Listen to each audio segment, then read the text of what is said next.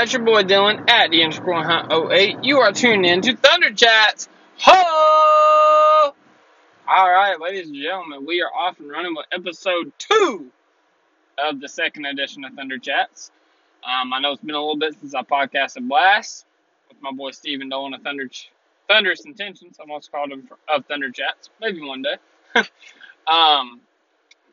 this for a couple of reasons. One being that I have fully transitioned from Game Takes to the platform I'm on now, which I'm available on Apple Podcasts, Google Podcasts, Stitcher, Spotify, Overcast, and all the like. So that way I can reach more people, specifically people with Androids as well. So doing all that took a little bit of time, and also, if you remember, I mentioned in my last podcast that I am a writer now for NowTheThunderBasketball.com. NTTB, as we so fondly call it. I have 2 articles up now, one of Russell Westbrook, one about Nerlens Noel. Highly recommend you go listen to those. They're a fun read, I'll say that. Westbrook's more informative and in your face. Nerlens is more, it's informative, but it's a lot of fun. Put some gifs, put some memes, put some videos in there, so highly recommend you checking those out. The next thing is I've actually been working on trying to design a t-shirt and getting them out through a distribution service that I use. Shout out First Gear, Richmond, Kentucky. It's my hometown. I've done a lot of business with them, and they hooked me up with a great deal, helped me set up a link for that. So, yeah, get your merch, as the Ball family would say. Right now, the link is live on my Twitter. So if you want a Thunder Chats t-shirt, they come in white heather gray, dark heather gray, and black. And there's short sleeve and long sleeve option. Definitely check that out and get you a shirt. And the next thing is there just hasn't been a lot of news drop in terms of Thunder basketball. Up until a couple weeks ago when Kyle Singler was stretched and waived by the Thunder, not a lot has happened in the past few weeks. Until this week. Alright, so the first thing that happened is, let's hit the big thing first. The first thing that happened is yesterday the Oklahoma City Thunder put out a press release, and it was originally reported by Royce Young of ESPN. Royce is awesome. If you don't follow him at Royce Young.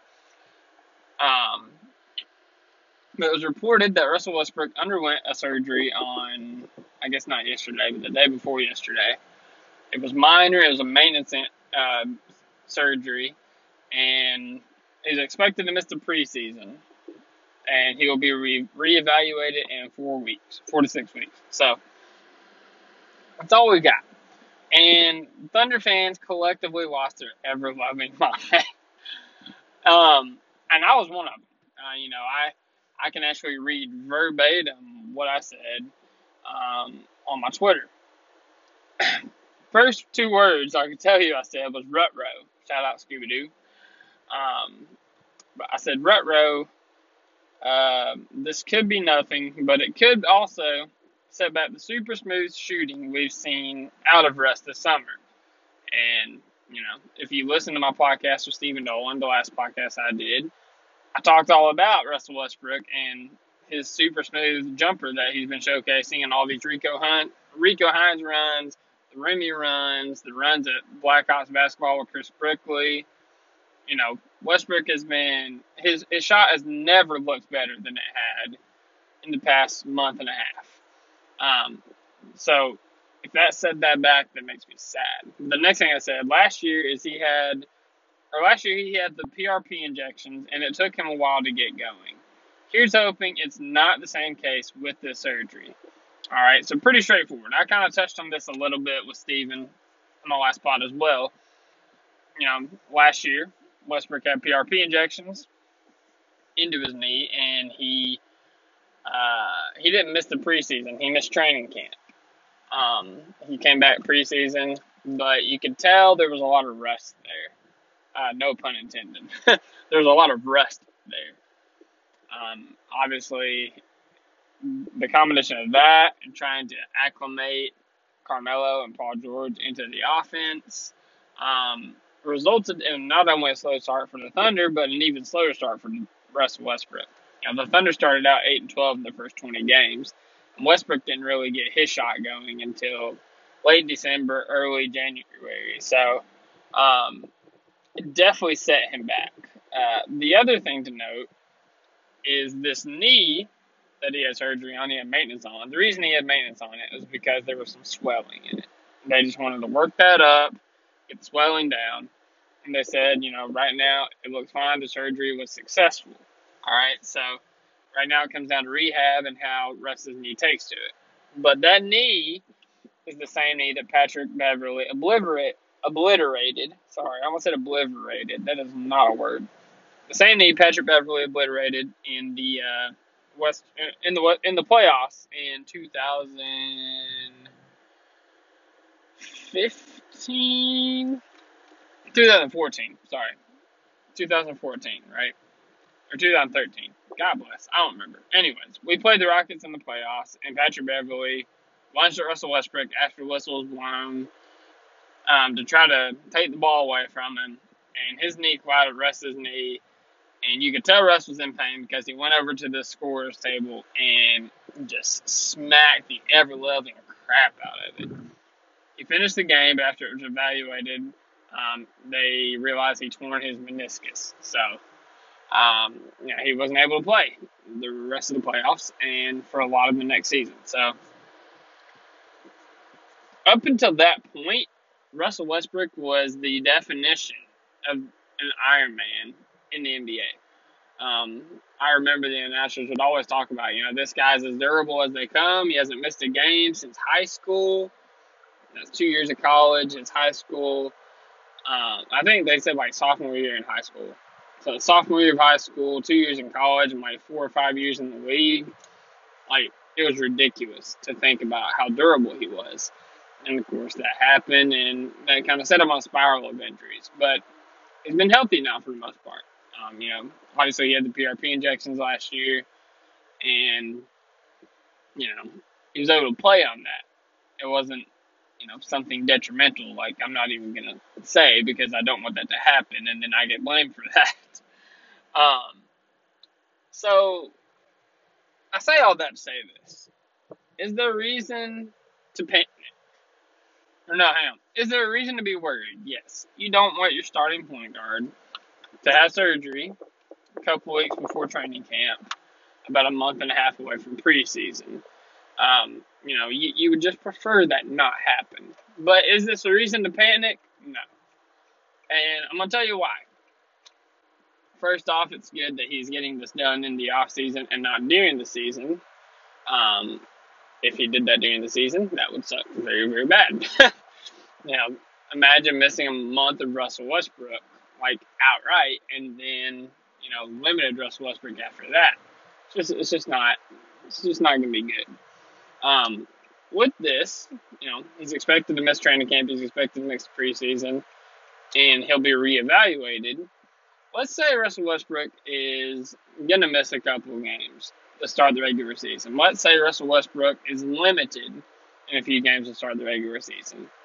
The Thunder made a move this year in trading Carmelo Anthony to acquire Dennis Schroeder, a guy who is starting point guard caliber player. And that move ultimately set them up, for this very situation. Once Schroeder was added, it was oh, awesome. This is a Reggie Jackson replacement. This is like a Reggie Jackson kind of player. This is a 6th man of the year type player. This is a guy who was a starting point guard somewhere else. This is a guy whose favorite player is Russell Westbrook. This is a guy that can help Westbrook play off ball more. This is a guy that can, put us in a better situation. If Russ is ever hurt, we don't have to rely on Ray Felton. We have Dennis Schroeder. Speaking of Ray Felton's there as well. We signed Ray Felton to a vet minimum this year, and last season, Ray Felton proved that he can still be a backup point guard in this league. A serviceable backup point guard in this league. I'm not going to say he's top 5 or anything like that, but he was good. He's better than Samaj Christian the year before that. So, having Schroeder and Felton on your roster, if Westbrook is to miss time or be limited time, having Schroeder and Ray Felton on your team automatically helps that. Like I said, Schroeder's a starting point guard. He plays a lot like Russ in terms of heavy pick and roll, needing the ball in his hands, a tremendous scorer. And he's also been at work this offseason as well. And any video that I've seen of Dennis Schroeder has been a promising one. So, I'm not going to say excited because I'm not excited to see Russ having surgery. But I'm okay with this. And I'm excited for the opportunity that Dennis is going to get because, it hasn't been any secret. I've picked Dennis Schroeder to be my MVP since we made the trade. That day, you can go back to my archives and game takes. You can go back on the Stat Chasers, like our second or third episode. That day, I said Dennis Schroeder will win the Sixth Man of the Year. That was my pick.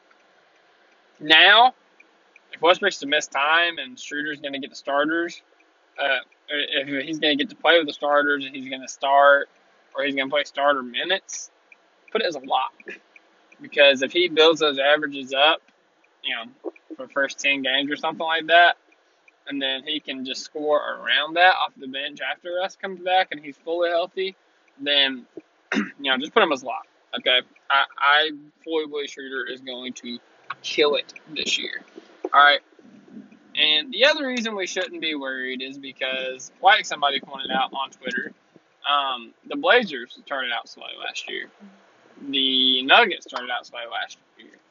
The Nuggets missed, but, they were right there. And the Jazz started out slow last year. The Jazz ended up as a 5 seed. They beat us. We all know that happened. But they started out very slow. They was missing Rudy Gobert. And once Rudy Gobert came back, they played tremendous basketball.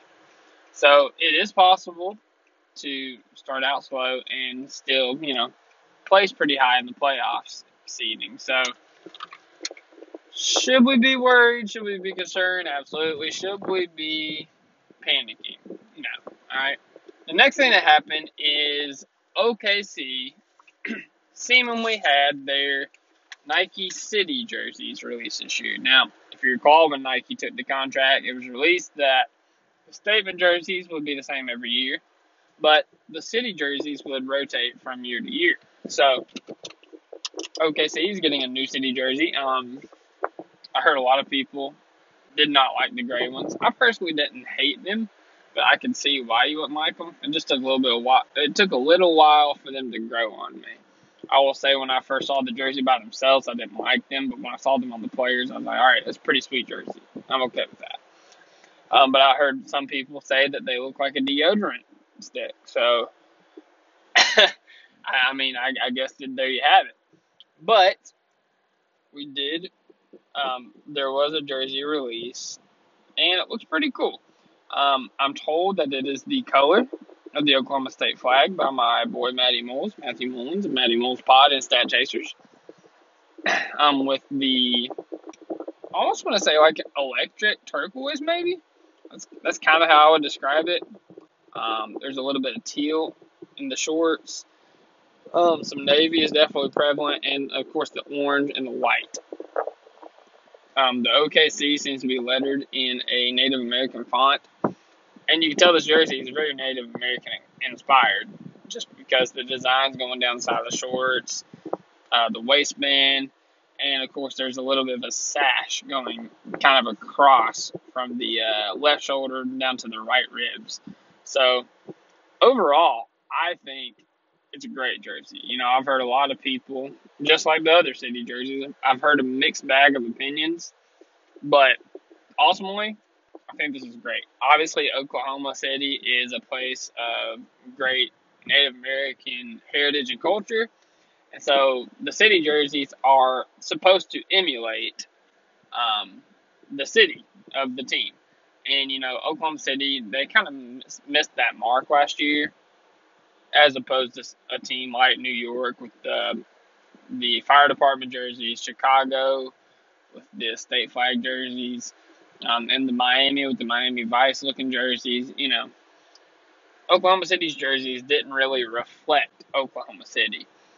These jerseys right here are not only a perfect representation of Oklahoma City, but a unique interpretation of Oklahoma City. Because if you look around the league, there's not another team that has a Native American inspired jersey. So Oklahoma City can really, that's what I'm looking for, be pioneers in this aspect. I don't know any other teams that have a lot of Native American heritage and culture. But I'm just saying, this is another way to create, to have, oh God, what's the word I'm looking for? To have diversity in the league. All right, so yeah, I think it's awesome. The thing that I'm really looking forward to seeing is, if you look around the league, Utah comes to mind with their sunset jerseys. They have a court that matches their jersey. I would love, love, love to see a court that matches the jersey that I'm talking about, the Native American one, with the electric blue and the orange, the Native American patterns and lettering. I think it would be awesome. Don't know if that's going to happen, but yeah, I just think I wouldn't be shocked. Oklahoma City's doing a lot of things differently these past couple seasons, so I wouldn't be shocked, and I would be thrilled, and I think it would be welcomed by Thunder fans everywhere. All right, but guys, yeah, that's all the time I got today.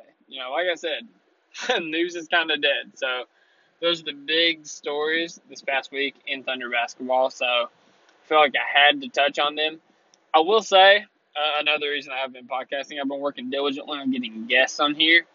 I will say I have two in particular pretty up there in Thunder Media that I'm super excited about having on. One is going to come on. He just doesn't want to give me a date until he's for sure about it. So I thank him for his candidness, his honesty, and, just being straight up with me.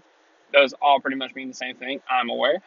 And then the other one is kind of in between jobs right now, and he just wants to make sure it's okay with his new employer because it hasn't been announced yet.